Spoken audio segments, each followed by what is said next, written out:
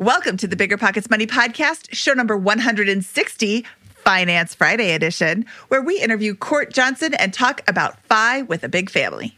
It's playing to your strengths if you are going to do something like that. You don't just do it and buy a bunch of cheap headphones or something, right? That's the thing that people do a lot of when it comes to that. It's you play to what you know. Where have you worked? How can you help people? Because while you worked, you knew that this was a problem. So when I worked as a welder, there were certain things that I knew would make my job easier. And now I've found those things and I've tried to get them to those people. And so I think that's when it comes to maybe growing a business or doing something, it's what's a problem that you personally have had and how do you solve that? Because someone else probably has the same one. Hello, hello, hello. My name is Mindy Jensen. And with me, as always, is my index fund investing co-host, Scott Trench. That's only an average introduction, Mindy. We'll return with a better one next time. Okay.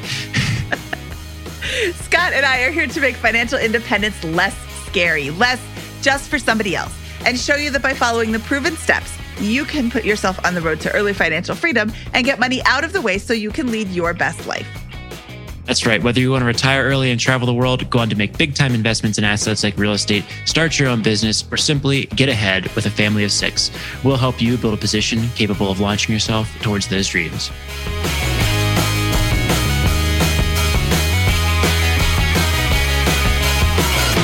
Scott, we are back with our second episode of the Finance Friday edition of the Bigger Pockets Money Podcast.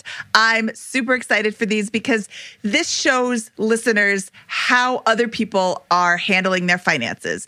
We go through and we look at your income, your expenses, where you are investing, and make suggestions based on our multiple decades of experience handling money.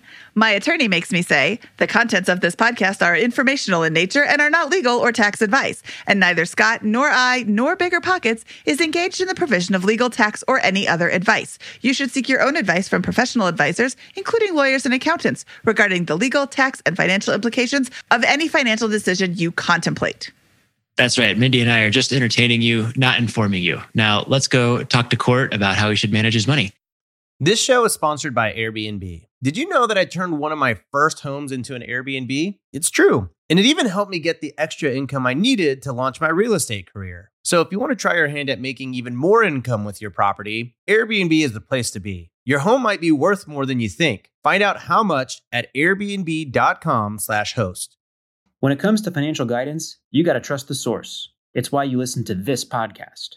When Mindy and I want to upgrade our wallets, we turn to NerdWallet. Scott's right. Their expert team of nerds dives into the details to help you find smarter financial products. Before NerdWallet, Mindy and I were paying for vacations in cash, missing out on miles, and not even knowing what we're leaving on the table. But now we're flying through the skies for free, thanks to our new cards with more miles and upgrades than ever. So if you want more travel rewards, hotel upgrades, or airport lounge access, no matter where you go next, let NerdWallet help you make it happen with a killer travel card. Don't wait to make smart financial decisions. Compare and find smarter credit cards, savings accounts, and more today at nerdwallet.com. NerdWallet. Finance smarter. As with all cards, credit is subject to lender approval, and terms of each credit card issuer apply. Deciding how to invest your capital can be extremely challenging, especially when the market is constantly changing. That's why it's never been more important to partner with a company that has a great track record. The BAM Capital executive team has successfully navigated through the Great Recession, COVID-19, and the current interest rate environment while delivering maximized returns to their partners. BAM Capital is a trusted multifamily syndicator with over $1.3 billion in transactions, delivering a historical average of over 35% IRR with an average hold period of 3.5 years. BAM Capital has consistently paid preferred return distributions for over 50 consecutive months, has not lost limited partners capital, and has not called capital past the subscription amount. BAM Capital's disciplined investment strategy is targeting undermanaged institutional quality trophy assets throughout the U.S. heartland for accredited investors who are looking for generational wealth building or monthly income opportunities. Their offerings target cash flow stability, capital preservation, long-term appreciation, and accelerated tax benefits. Join BAM Capital's over 1,200 investors across 44 states and get started today at bamcapital.com. Again, that's bamcapital.com. Court Johnson, welcome to the Bigger Pockets Money Podcast Finance Review episode. I'm so excited to talk to you today. How are you? I'm great. Thanks for having me on the show. This is going to be a lot of fun. Court Johnson is a married father of 4. He is an industrial engineer. And to correct Scott from episode 149, where he says that nobody likes to track their money, Court positively lives for it. Court's wife is a stay-at-home mom, but they have 6 sources of income. Let's take a look at your finances. Let's talk about your income and those 6 streams of additional income, or 5 streams of additional income. I guess you count 1 as your W-2. Yeah. So when I first read the quote or the saying that the average millionaire has 7 sources of income, I thought, okay, well, if I want to be a millionaire, I have to have 7 sources of income. And so I made that to be a goal. And one of the things that we've tried to do is to diversify where our income is coming from. And those are really small sources. The majority of our income does come from my W-2 job as an industrial engineer. But we do a lot of things on the side. So my wife is just absolutely remarkable. And she's like, I'm going to be a stay-at-home mom. This is something I want to do to our 4 children, but I want to be a stay-at-home mom and earn some money. So what are some ways that we can earn some money? And so we have done, it seems like everything under the sun. But it's kind of funny, one of our prime sources of income or primary source of income outside of my W-2 job is we actually raise rabbits for 4-H. And in doing that, we've been able to have some months where we make a couple $1,000s, just depending on 4-H shows. Now, with the pandemic here, they've kind of slowed down. But other months, we've been able to earn just a few dollars. And we use that as some of our fun money. So that's one of our other sources of income. The next source of income that we have is we actually started an online dropshipping business. And so we recently did that during the pandemic when we thought, well, people are switching to online. What's something we can do while we're sitting in bed after we put the kids to bed that doesn't entail us just sitting there watching TV? How can we improve our life? And so we've been able to earn a little bit off of that, although it's still kind of getting started. And so it's a little bit of a slower one. Third source of income that we have is before I got a degree, I was a welder.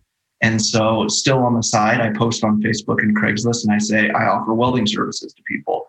And so that technical skill that I learned way back in high school, I've been able to use on the weekends, and I use it to get us a little bit of extra fun money. And then the next source of income that we have is we started saving some money and using it to invest. And we've earned a little bit in dividends. And when I talk about the 7 sources of income or the 6 that we have, most of them are very, very small amounts, but we're hoping that those will add up.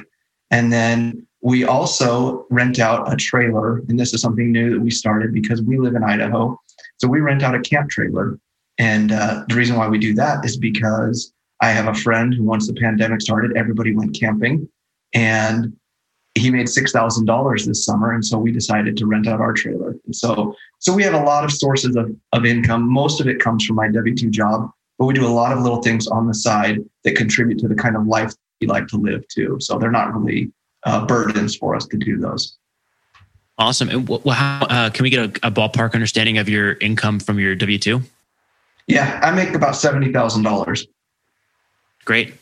And then what are your expenses? How would you can you walk us through those and let us know on an annual, or what does that 70,000 translate to monthly, and what are your monthly expenses? Maybe that's a better way to think about it. Yeah, so monthly, just under $6,000 a month. I do sometimes get bonuses, and usually actually my bonuses have made my income a little bit higher recently. But then as far as our expenses, we are typically right around $5,000 a month for our expenses. And I keep track of all of our expenses in an Excel file that goes back 3 years. And so I can say that pretty confidently that we are about $5,000 for expenses.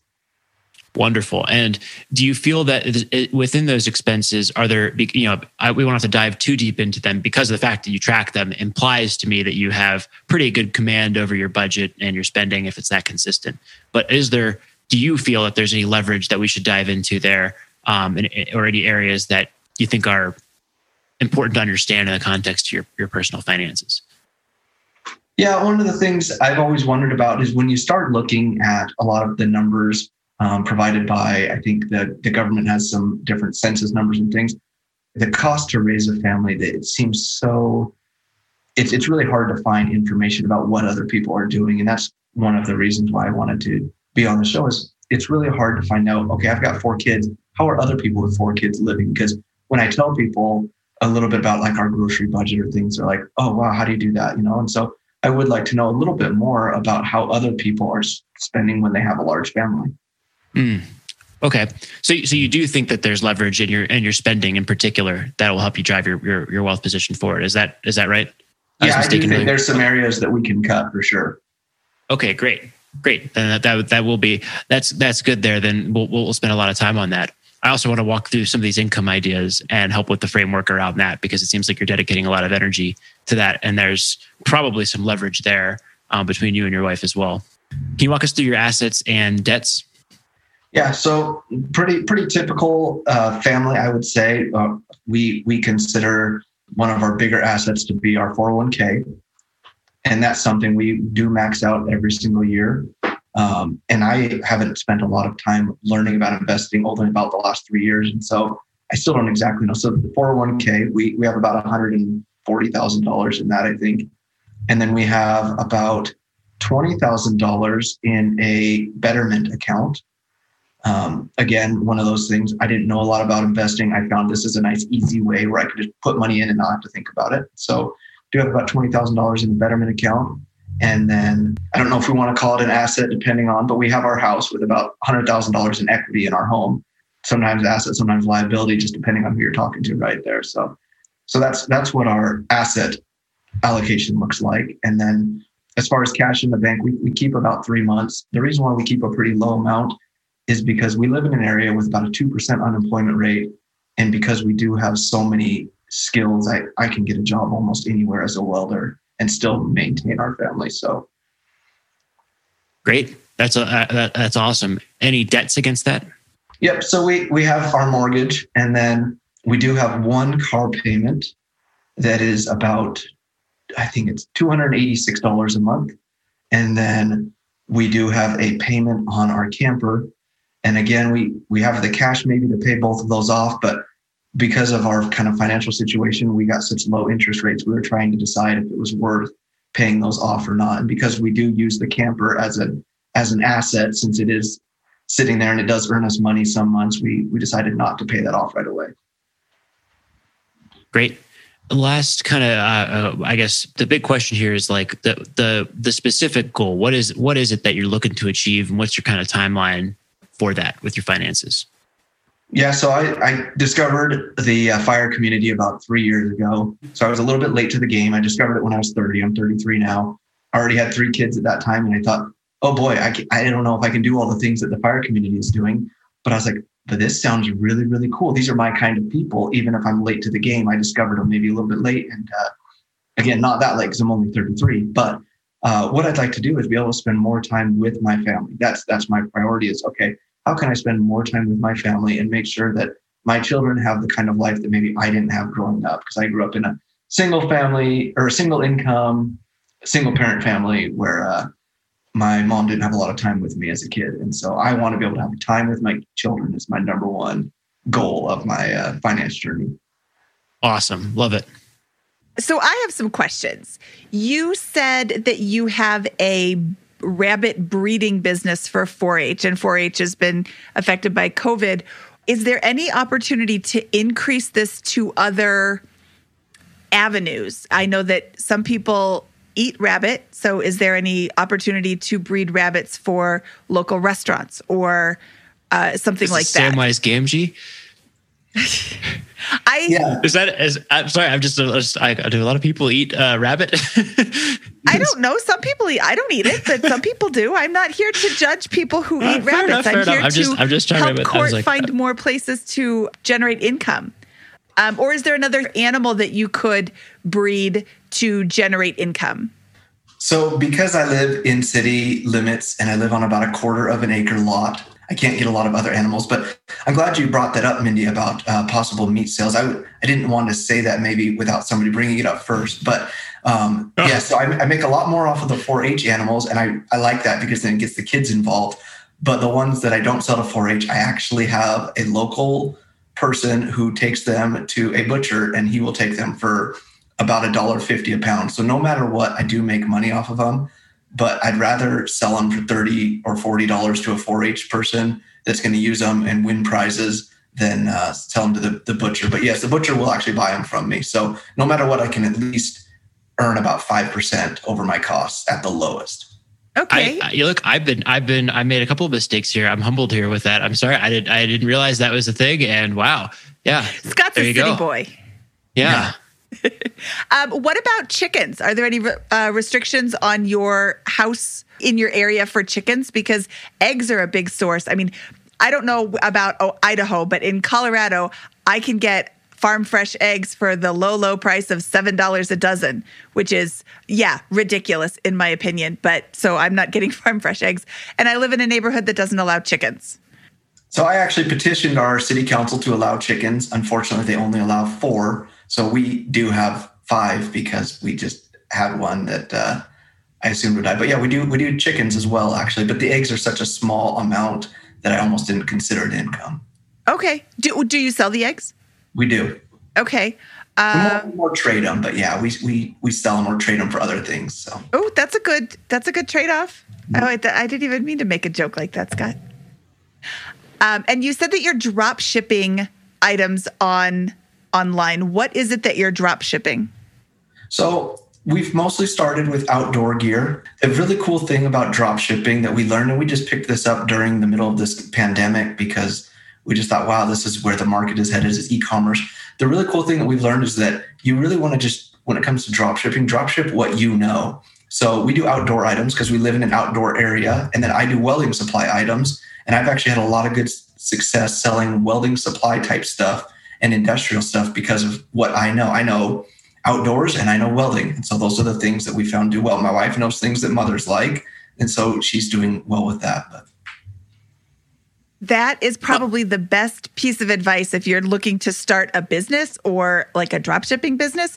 Do what you know. Don't try to go do something weird that you've never heard of, but you think it might make money, because you could be stepping into a big pile of rabbit dung. Sorry, I'm not as good as Scott. No, I think it was great. I'm trying to think. That was you're kicking out the jokes. Okay. Moving on from these bad rabbit puns. On the income front, if I'm zooming back out here and thinking through this, it seems to me you have the right mentality. I love it around wanting the 7 income streams and getting towards those. I personally have about 7 income streams with that, and I think it's a great goal to move towards that. But it appears to me, and I want to get more context in this, that it might be better serving to focus really heavily on one and getting that to be meaningful, stabilizing it, and then moving on to the next one and the next one and the next one at that. Is that how you're approaching it? Or are you kind of trying your hand at a bunch right now and seeing what sticks? Or what's kind of the goal there with these income streams? I would say, Scott, you're probably right. The way we should do it, we should probably focus on one. We tend to kind of move around with those quite a bit. Now, the rabbits, we've been doing that for about 11 years. The welding, obviously, I've been doing that all throughout. And so these are things that I feel like I've kind of mastered, but not learned how to scale. And that's the really critical part. These are all things that, I can do them, but if I stop doing them tomorrow, there goes the income. So they're really not very passive. Mm-hmm. Which one of your income streams that you're approaching right now, or do you think has the potential to be scaled and made passive within the next year or two? Within the next year or two, I wouldn't say maybe any of them. Ultimately, one of the things I kind of failed to mention in my goals is I'd like to own my own fabrication shop. And so that's one that I think within the next 10 years has a really good chance of becoming a lifelong way of earning money, having people work for me, teaching people, and doing some fabrication there. So that's probably the one that has the biggest potential in the shortest amount of time, I would say, due to my circumstances. Great. So okay. So what I'm gathering here is that your main source of income is your job. Everything else can contribute, and sometimes you do get nice boosts from it, but it's not really your path out. It's not really your path towards accelerating FI in a meaningful way. This potential business is really what you think is your potential to accelerate your financial wealth as your big bet at some point in the future. Is that a good summary? Yeah. So what I'm trying to do is develop enough to replace my W-2 job now so that I don't have to worry if I were to go out on my own and be like, oh, I can't feed my family, because that's the most important thing to me right now. Walk me through with the welding. What is that? Is that effectively trading your time for money in doing welding, like specifically? Yeah, absolutely. So, I charge people generally an hourly rate, and it does really well, but it would be really nice if I was the one teaching other people how to do the welding so that they could be the ones to go out and trade their time for the money. Love it. And so let me ask you this. If you were to do welding full time right now, what would that look like from an income perspective? Have you thought about that? Yeah, if it was just me, good chance I could go out there and probably make $80,000 to $90,000 a year. So just me by myself, that's a pretty realistic number there. But that's about the limit you're going to get with that. Okay, great. Thank you for that. So it sounds like you do have multiple career options right now. And then again, I just asking about the income side because it seems like there's some leverage here, but not a chance to double it in the near future meaningfully or whatever. And that the way to do that would be to begin working towards this potential goal of starting that business that you just outlined. Is that right? Am I right in thinking that in terms of how you're assessing the situation? Yeah, I think you're right there. Okay, great. So I think from my perspective, that brings us back to the expense side of the equation. And the reason for that is it seems like if that's the goal, if the goal is to spend more time with the family and potentially build this business or build towards a business, then by cutting back on the expenses and building up that nest egg and making sure that you are very comfortable with that moving towards that thing of like, when is I don't know, I'm making this up right here, but I'm assuming several things, but it sounds like there's a trajectory coming together of moving generally over the next couple of years in the direction of being able to start that business and piling up enough funds to have a good capitalization for something like that. Is that generally right? Am I putting that together correctly? Yep. And so part of the reason why we do so many little things, right, is we're trying to contribute all of these little things, either in cutting our expenses or increasing our income slightly, so that we have enough, so that you talk about in your book the financial runway, basically, so that if I start a business that doesn't work for the first year or two, which is pretty standard, we wouldn't be left out on the street. Love it. That's a really crystal clear vision. And I think that's fantastic with that. And so from that, I love it. You're doing all the right things conceptually with this on both sides of these. We've just dived into the income front, and it sounds like you kind of know what to do there in order to optimize your income. Keep trying these different things, really think it through what's scalable, what you can focus on, what can either generate a ton of income in the short run or provide scalable income in the long term to offset that, and keep saving up that money. Do you want to turn to expenses here and walk us through what you think, what you're spending there and how we can get going on that? Or Mindy, you have a question? I want to jump in really quick here because I think that we might be missing a bit of an opportunity in the drop shipping aspect.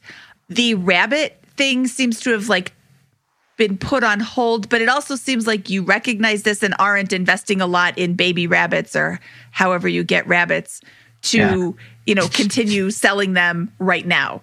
But drop shipping, for those who aren't listening, and correct me if I'm wrong, Court, but drop shipping means that you don't take possession of the product. You sell it through some other third-party website, and then somebody ships it to that person. And you're not really you don't have a garage full of welding supplies that you're trying to sell. Is that correct? Correct. So you talk to wholesalers and manufacturers, and then they will ship it out for you. And you set up kind of a business need with them. You have to set up an LLC and be official. And once doing that, then you set it up and just say, hey, I'm going to be fulfilling orders. What's your minimum order quantity? And if it is 1, then you can use that wholesaler or that manufacturer to send that to somebody else. And they'll buy it off of eBay, Amazon, Facebook, kind of the places. Those are the big places where people are buying stuff, or a Shopify store. Okay, so it seems like you do the setup once, and then it just keeps repeating the sales afterwards. You don't have to continually set up the product and continually interact with customers, correct? Yep, that is correct. And so that's a lot more scalable than just some of the other side things that we're doing. Yeah, that seems like an opportunity to really look into that. And, what does it cost you to add one product to your line on eBay or Amazon? I'm assuming that it costs very little or almost nothing to add another product? Yeah, just to add the item typically is $1 or $2. Okay. And then that just continually sells. It's not $1 every time you sell it. It's $1 to add the item. And then you right. sell. And then they take the fee if it sells, but just to make a posting or a listing or something like that, it typically costs you anywhere from 20 cents to maybe $2. Okay. So that seems like an opportunity for your wife, who is a stay-at-home mom, to, add things. Maybe you make the welding decision. So you add widgets 1 through 5. Hey, honey, I would like these added to the list. She adds those every week. She adds 5 more items or 10 more items. And that's just another thing that could be sold that you're not touching, that you're not doing anything with, but is still potentially generating income. Scott, I don't know any place to go research this information. Do you know of a drop shipping course? My instinct tells that if I Google it, I'm going to find a lot of people offering to sell information on that topic. And it's going to be hard to tell how do you find information, Court? So far, trial and error, because there is a lot of people that are selling courses. We actually bought one to start and got lucky with it. But it was $100. But then I've seen a lot of other ones where people say they got burned really bad. And so I wouldn't really say go and buy something off the internet, because like you said, Scott, there's so many people out there that think that they're doing it semi-successfully. And, I wouldn't feel comfortable making a course about it even now, but there's a lot of people out there that definitely will sell you something that may or may not work. Yeah, I'm not familiar enough with the concept by specific drop shipping business line there, but I am interested to see, Court, how you feel about the scalability of that business line. I think of all of the things that we're doing, that is the most scalable thing that we are doing right now that we could turn into something. And another reason why it works for us is because I failed to mention earlier, but I actually used to manage a welding supply store. So I already knew contractors and wholesalers and people. And so again, it's stick to kind of what you know a little bit. That gave me maybe a little bit more edge than somebody who's just researching this for the first time. Great. Well, my encouragement here would be to look, you're doing all these different things, which are sucking a lot of time, and your time is valuable. You're an engineer and you have multiple sources of income with this stuff. Make sure that you're really being calculated about that and saying, hey, this drop shipping business, I'm investing my time in it because it's scalable and it's more or less valuable than these other income streams that I'm working on right now. I'm going to make sure that my time is being directed towards this. We just had a similar conversation about the value of time recently as well on show 158. But it's about really understanding, like, hey, if my time is worth, I don't know, $35, $40 an hour, and I'm not going to do $10 an hour work unless it is, I might work for free to build a scalable income stream later, because I'm not getting value. I'm not getting paid right now, but I'm going to get paid downstream. But understanding, like, hey, if some of these income streams are taking too much time and the dollar per hour is too low, how do you translate that to the ones that you think are the best opportunities and set really specific measurable goals for those income streams? Perhaps drop shipping. I also want to explore the welding a little bit. Is this like industrial welding, repair type welding, or is this artistic welding? So the welding that I do is kind of anything and everything for people. Generally, though, it's more artistic. When you get into industrial, you have to have insurance and you actually have a business set up, have insurance and licensing and other things. And so the welding that I do is generally just people needing minor repairs or some artistic things. So, do we want to transition to the expense side of things? Yes, let's look at your expenses, because you can't change your finances if we don't look at your expenses first and see if there's anything to cut.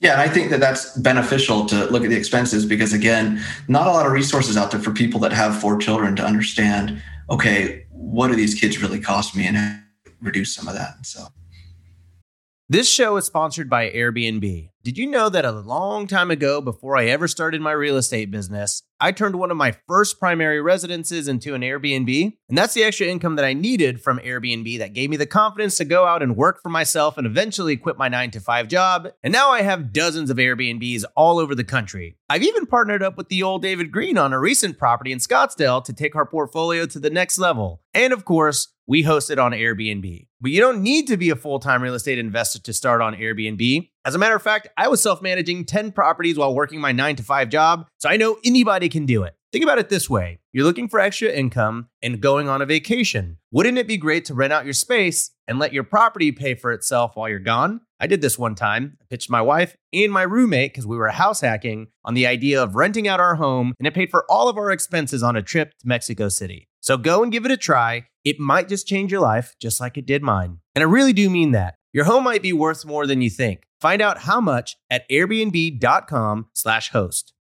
You're trying to close on your next rental, so why is your insurance company dragging its feet? With long lead times and never-ending paper forms, it's no wonder it takes forever to finally get a policy. Modern investors deserve better. They deserve Steadily.com. At Steadily.com, you'll get fast, affordable landlord insurance available online 24/7 in just a few clicks. You can even get next-day coverage, which takes just minutes, by the way, to obtain. And you can do it all from your phone. Steadily was founded by landlords who created insurance products tailored to the unique needs of this industry. It's their sole focus, and that's why landlords nationwide consistently rate them 4.8 out of 5 stars. So whether you've got a single-family, short-term, or multifamily portfolio, Steadily.com can secure the best coverage at the best price to protect your properties. Discover how Steadily can save you both time and money on your rental property insurance. Visit Steadily.com for a commitment-free quote tailored to your needs today.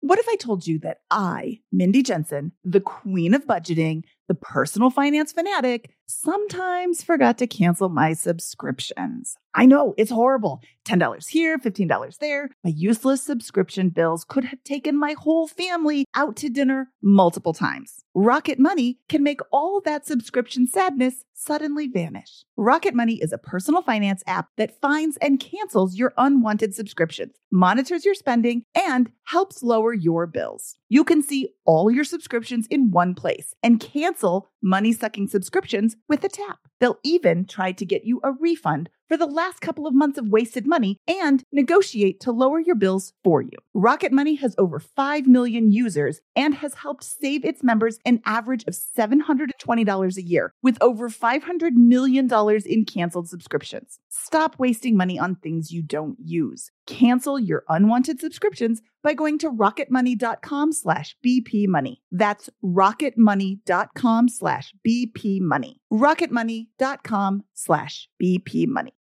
Saving for a down payment, a wedding, or just looking for extra money to invest? Monarch Money turns your budgeting woes into wins. That's why the Wall Street Journal named it the best budgeting app overall. Monarch is the top-rated all-in-one personal finance app. It gives you a comprehensive view of all your accounts, investments, transactions, and more. Create custom budgets, set goals, and collaborate with your partner. And now, get an extended 30-day free trial when you go to monarchmoney.com/pockets. Monarch's simple, intuitive design makes it easy to manage your money like a pro. Add a partner or family member to your account for no extra cost, so combined finances become a breeze. Customize your budgets and notifications, set up automatic rules for transactions, and more. After trying out Monarch for myself, I understand why it's the top-rated personal finance app. And right now, get an extended 30-day free trial when you go to monarchmoney.com/pockets. That's monarchmoney.com/pockets for your extended 30-day free trial. Let's start with the big three: housing, transportation, and groceries. Can you walk us through what you're doing for housing, whether you think there's opportunity to cut that? Have you considered house hacking and other types of things, or what's on the table and what's not with your housing for you? Yeah, so when it comes to housing, we do live in a 6-bedroom house. And because of where we live in Idaho, a 6-bedroom house costs about $180,000. And so for most people, I don't think that they're going to be able to find something that's quite priced that low. But one of the reasons why we got our house as cheap as we did is we chose to live on the busiest street in town. And so because of our credit scores and things, we were able to purchase a house probably twice as much as what we did buy for. So we bought a house on a busy street where it's a little bit less desirable. And I feel like that has helped to decrease our housing expense pretty significantly. Okay, great. So, I mean, look, you have 4 kids. I don't think that there's a lot more you can really do on the housing expense that occurs to me on that front in the short run. But Mindy, what are you thinking about that? No, I think that is probably going to be the best. I mean, you could house hack, you can. I mean, do you want to move into a smaller house? No. And frankly, when did you buy the house? About 3 years ago. Okay, so it's probably appreciated in the last 3 years, meaning other houses have also appreciated. So you're not going to be able to get another house for less now. It doesn't make any sense to do anything with this house right now other than continue to live in it. I am not a big fan of buying on a busy street simply because it is less desirable and it is more difficult to sell. You will most likely sell for less, but also you bought it for less. So, there's a trade-off. Do you have a big backyard for the kids to play in? We do. Okay. And that's better than them playing in the street. Yes, exactly. Food. I would expect a family of a family of 6 to be having a lot of food, and you've got a $700 grocery budget? Yeah, and that's groceries and like toilet paper and bath soap. That's $175 a week. How do you live off of that? Yeah. What are you eating? Rice and beans and peanut butter and jelly? No, we actually eat pretty good. You guys were asking me because I sent my food bill over there and said, well, what happened in July? We bought a beef cow. And so in doing that, we were able to buy beef for roughly, I think I spent $2.80 a pound, and that will last us for about 6 to 9 months. And so definitely the buying in bulk is a big thing there for us. The other thing is we do live in Idaho, so potatoes are free. You can find potatoes literally anywhere. So a lot of meat and potatoes in our family. Fair enough. So look, it looks like you've very kindly provided a lot of this detail. And so I was able to kind of look through it and say, hey, home, you've got some home expenses, you've got some mortgage expenses, you've got pets, you've got taxes, utilities, and that all adds up to about 35% of your overall spend there. And it seems like you're very reasonable with what you've chosen for your housing and in terms of cost, and very cost conscious, went well below your means and those types of things. There's always ways to hack that off by even downgrading or house hacking or those types of things. But it sounds like, what is your thoughts on that? Are you feeling pretty good about that? Or do you feel like that's something about your current housing situation, or do you feel like that's something you want to explore in more depth? Yeah, like our current housing situation, we could move into something smaller. And we've actually considered possibly just buying a new house every year or two and using that and then saving the other house, because we are able to save as much as we save. And so we've thought about that as a house hacking strategy, that we can get them all at, that 5 to 10% down, as opposed to putting maybe 20% down. And so we're in the process right now of trying to find that great deal so that we could possibly do that and then keep this next house as a rental. I got to check my assumptions here, because it seems like everything's on the table for you. And that is one. And I love that. That's a potentially great strategy. You're going to have a unique set of characteristics as a landlord with 6-bedroom houses, for example, in places like that. So I would just encourage you to do some research, look around and say, who else is renting properties with that many bedrooms in this area? How is that different or more difficult or less difficult? Or what are there's going to be advantages and disadvantages to. Yeah. And one of the things that we were looking at doing while we were here in the house is actually splitting, because we have an upstairs and a basement, splitting those into 2 different levels, because most people don't need that much room. And then we could go ahead and split this and make it into a multifamily and do the same thing. And so that's what we're looking for with our next property currently, is we're looking for a property that we could split into another multifamily, because most people don't need the rooms that we have. You rock. That's something that a lot of people, I wonder if a lot of people with large families would be willing to consider. And I think that's a fantastic thing. That, again, doing the big pie chart of your expenses, this is the big one on it. And if you can find a way to get a tremendous amount of that back by converting the house into an asset every time you move, that's going to make a major difference over a period of 3, 5, 10 years after you do this a couple cycles.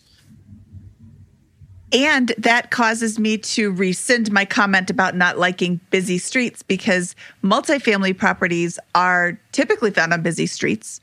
And zoning, I have found, is more lenient on a busy street. The city will be more lenient with allowing you to rezone the property in most cases. I don't know. Have you checked the zoning on this property?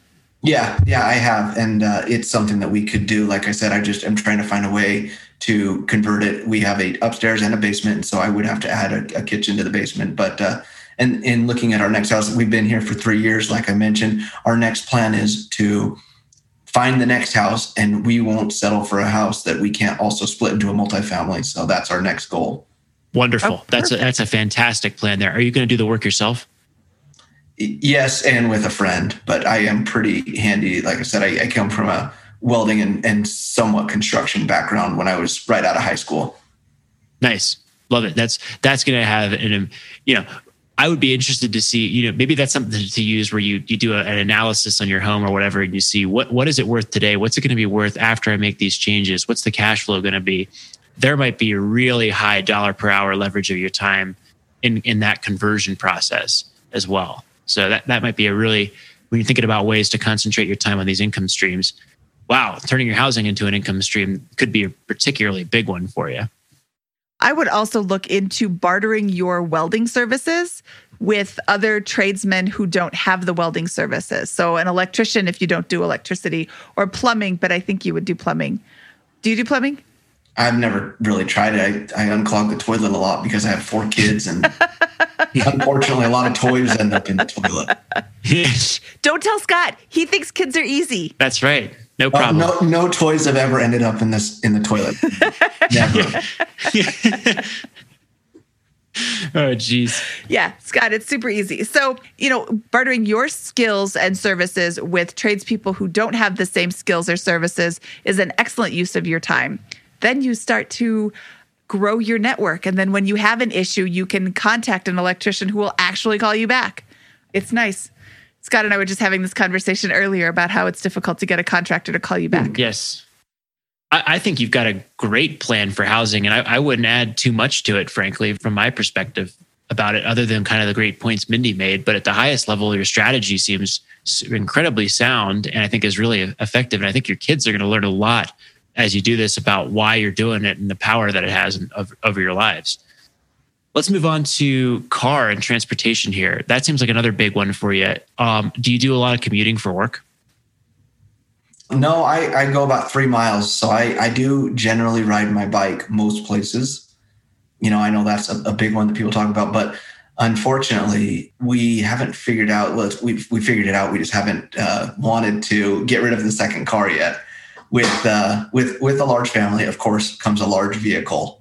And my wife is a big fan of minivans. I'm not. And so it's, unfortunately, I should sell my SUV, but I haven't yet because we use it to pull the trailer. But we have such a small camp trailer that our minivan could pull it. So I do plan on possibly getting rid of that SUV because when I go to work, it's just me. And on the days where I don't ride my bike, I'm driving a huge vehicle. Even though it's only 3 miles, that 3 miles back and forth to work adds up to, I think I've done the math on it. I think it ends up being close to, because of how much I spent, about $3 a day.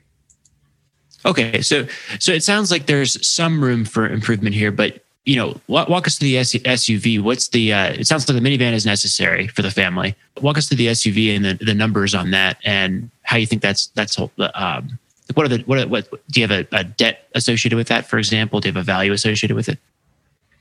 No debt associated with it. We just paid cash for it. And a 2-wheel drive vehicle in Idaho is usually not recommended. And so that's why we got it as cheap as we did. But also, again, it kind of goes back to what Mindy was saying about housing. We bought a cheap house. We'll sell it cheap. Same goes for the vehicle. It's probably not worth much here in Idaho. But I've thought maybe I take it down to Las Vegas and sell it down there or something because it's a 2-wheel drive Expedition, which in Idaho does not really work for most people. It could be worth it to drive it down to Las Vegas and sell it. Although you have a Ford Expedition? Yeah. That's not a small vehicle.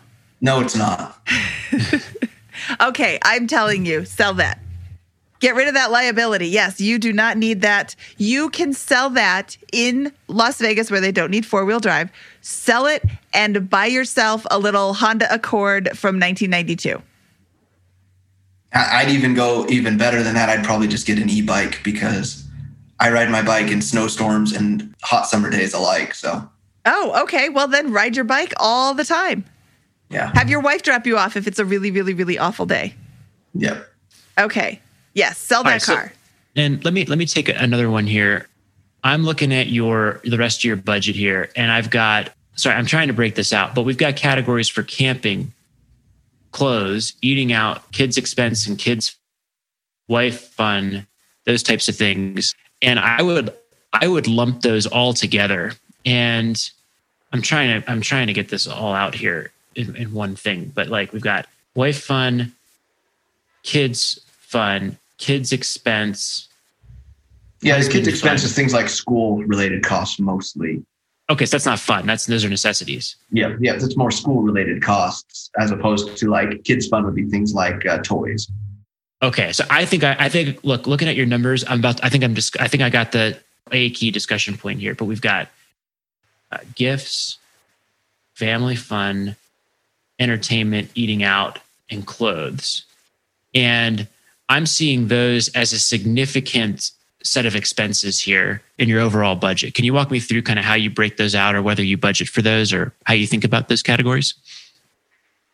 Yeah. So the reason why, this is our actual expenses here that you're looking at. And, when it comes to those categories, we're pretty minimal. You mentioned eating out, pretty minimal there, roughly $250 a month to feed a family of 6 is pretty reasonable. Yeah. I feel like. And then same clothing. We buy a lot of the kids' clothing at secondhand stores just because my kids are young and they don't care. They do not care what they wear. And so, but then, when you get to the gifts, those are usually gifts for other people outside of our family. We do have a little bit of expense there. And then some of the kids' fun and some of the family fun things are areas where I feel like we could cut because we don't have to spend a lot just because of the area that we live. We have a lot of fun, maybe not going out and spending a lot of money, but just going to parks, going to the mountains, doing things like that. So we could definitely cut some areas there.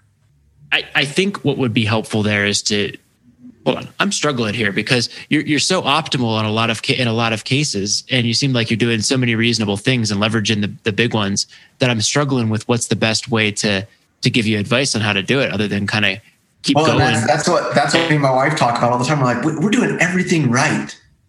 Yeah. But you mentioned in your book, again, we're doing everything right. And we will achieve financial independence probably by the time we're 50. So to have quite a bit of money saved by then. And that, I think maybe one of the things that people involved with the FIRE movement or anything like that, they think, oh, I've got to do this by the time I'm 30. Well, I'm already past 30.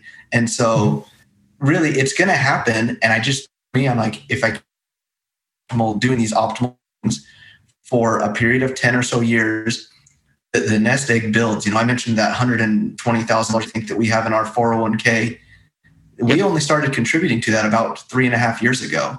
And so it's actually grown pretty quick. And so with the expenses, I think the number one is you look at it and realize, hey, tracking these expenses works, because as we've tracked them, we're still able to save money, making $70,000 to $80,000, a little bit more depending on our side hustles, but we're still able to save money for the future. It's going to come a little bit slower when you have 4 kids, but it's still something that will come. And I think that's kind of the message that I see right now. But like you said, it's difficult to cut more when you have so many responsibilities. Yeah, I think you're doing an admirable job here, bringing in $70,000, $80,000 a year, and accumulating what appears to be $30,000 or $40,000 a year in wealth. Am I wrong on that directionally, or is that what you're doing with the 401k contributions and that kind of stuff? Yeah, you're absolutely right. It's about $30,000 or so that we're saving with that. So I think that's incredibly impressive, and that your budget here is pretty tightly kept and pretty reasonable. I don't know what you're thinking. I think there's tips and tactics, and you should continue diving in those. And I'm sure you'll be able to find even more to carve out of there over time, and to continue to accelerate that. But I think you're on the right track with all that kind of stuff. And that brings us back to the income generation side of things, and thinking and just being creative and continuing to take the correct shots, but with the right amount of concentration. So you're balancing that time with your family and the income generation. I love that you're putting all the money in the 401k and that you're starting to invest outside of that. You've got a very reasonable emergency reserve with those types of things. And yeah, I'm just incredibly impressed with how you run your household from my seat. I don't know. What's your reaction, Mindy? Yeah, I'm looking and I don't see a lot of opportunity to cut expenses. I do see some opportunity for income generation with the drop shipping and the welding that we were talking about. I really like the drop shipping business model because it's so not hands off, but like light hands. You don't really have to do much and you never have to take possession of the product, which is huge. I would like to see you expand your offerings and, just look at what other people are selling on their welding supply companies. There was, I am drawing a blank who I was talking to. They sold this one little widget for this one little tiny thing, like this one little tiny niche of business, but they were the only one who sold it. So they sold a ton of it.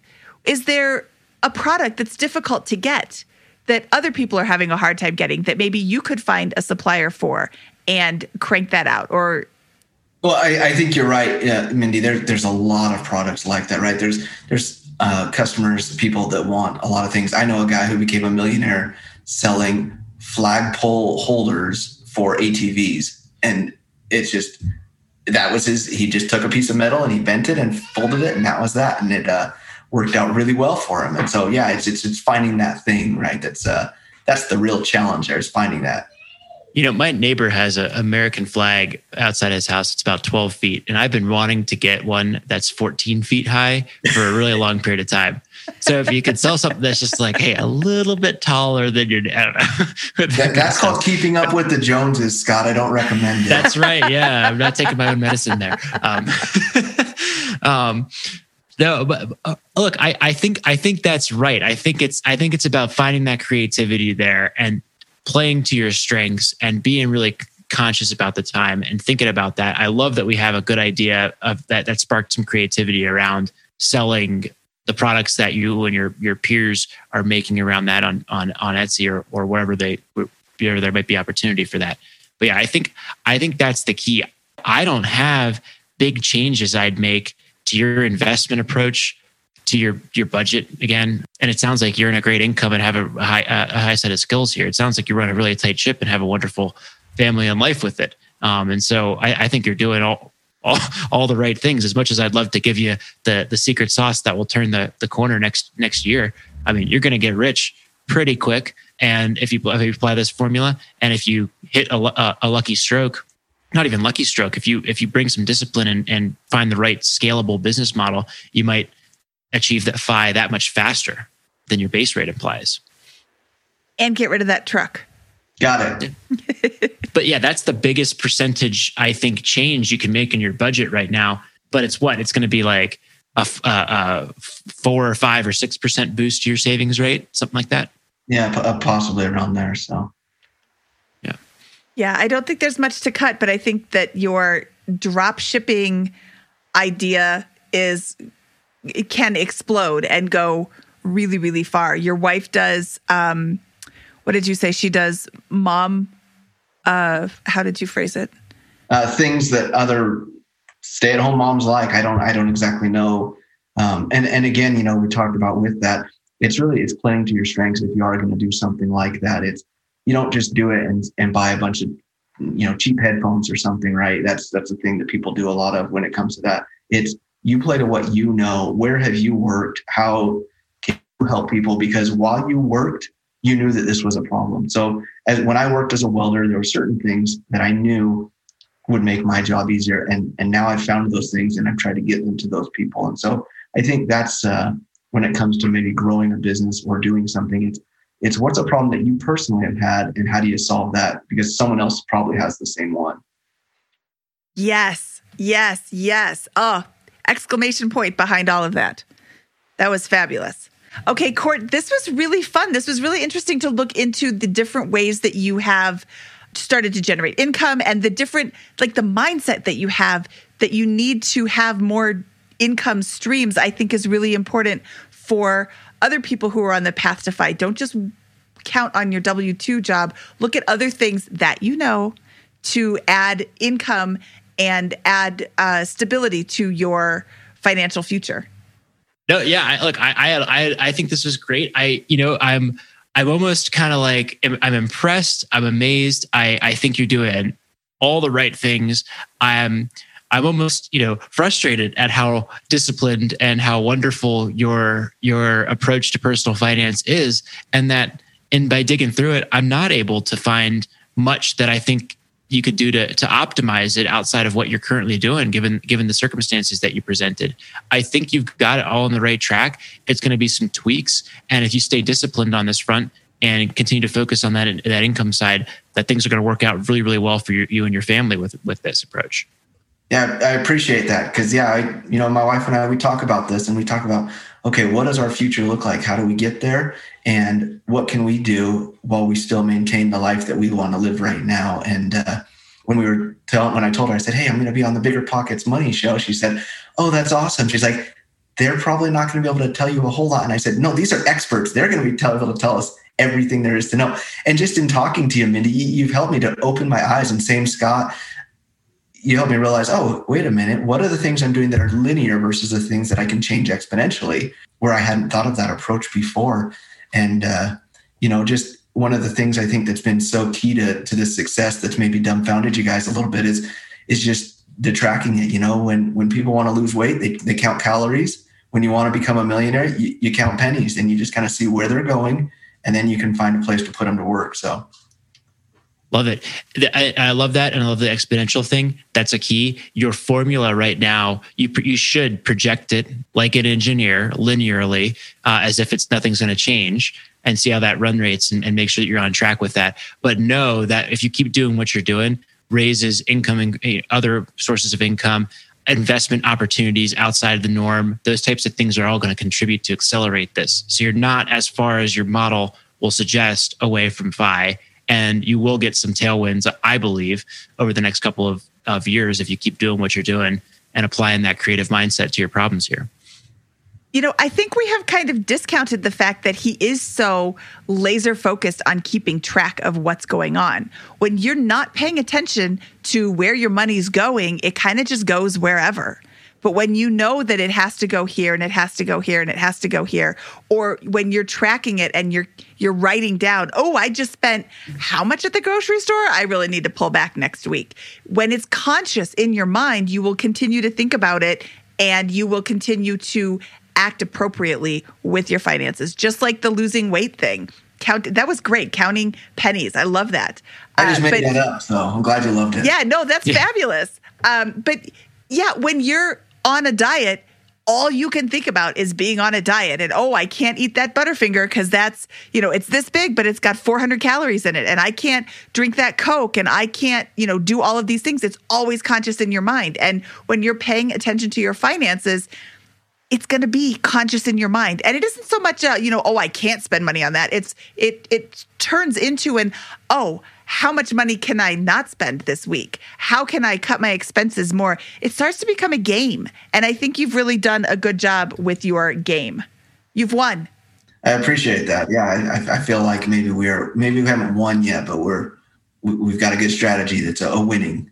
You're almost there. Yeah. You will win.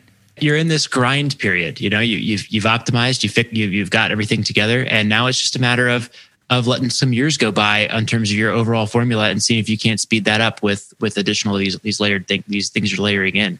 And in the meantime, make sure that you, I think, stop and smell the roses. Something I didn't do my first few years of FI as I went all out. Of course, I didn't have a family at that point, but yeah, I think that's the key is you're on the right track with this, man. I think it's only a matter of time. Yep. Court, thank you so much today for sharing your financial picture with us and your expenses and your different philosophies. I think this is going to be very helpful to a lot of people who are listening and thinking, how can I reach financial independence with even just one kid? Well, you can do it. You just have to be conscious and track your spending. Yeah. Thank you so much, Court. Yeah. That was Court Johnson. Scott, what did you think? I thought it was a wonderful show and a frustrating show for me because what I look forward to with these is I love it when there's a problem to uncover and to figure out and like, oh yeah, there it is. We're able to identify the big problem in the picture and make a big change on it. And you know what? Like, I think Court is really on top of it. And there's a couple of things that we were able to uncover that will help tweak his position potentially and maybe give him some ideas to move him forward. But there wasn't like a big set of like new frameworks that we were able to hand Court, I think, in terms to overhaul his financial situation. So I'm just impressed at the way he manages his finances. I think he's on the right track with a lot of these things. And I don't know, I think that he's going to become wealthy pretty quick here. I agree. And I think the word tweak is the right word to describe the advice we gave him. I think little tiny tweaks here and there are going to have huge impacts on his finances. Absolutely. Yeah. So I think that's great. And I think it was very good to review someone's finances who's in such good shape with that. You learn a lot. He's probably more disciplined than me on a lot of his spending, by a lot, actually. But yeah, probably is. Yeah. So great, good for Court and very impressive. And I think hopefully that helps a lot of people. I mean, if you can save $30,000, $40,000 or build that kind of wealth annually with the family of 6, I think a lot of other people can too. I could not agree more. Scott, towards the end of the episode, we told some ninja jokes, but I don't really like ninja jokes because I never see them coming. Oh man, you just snuck that right in there. I love it. This was our second finance review episode, and we had a really great time chatting with Court. If you would like for Scott and I to potentially review your finances, please apply at biggerpockets.com/finance review. Scott, should we get out of here today? Let's do it. From episode 160 of the Bigger Pockets Money Podcast, he is Scott Trench and I am Mindy Jensen, and we are going to hit the trail, little snail.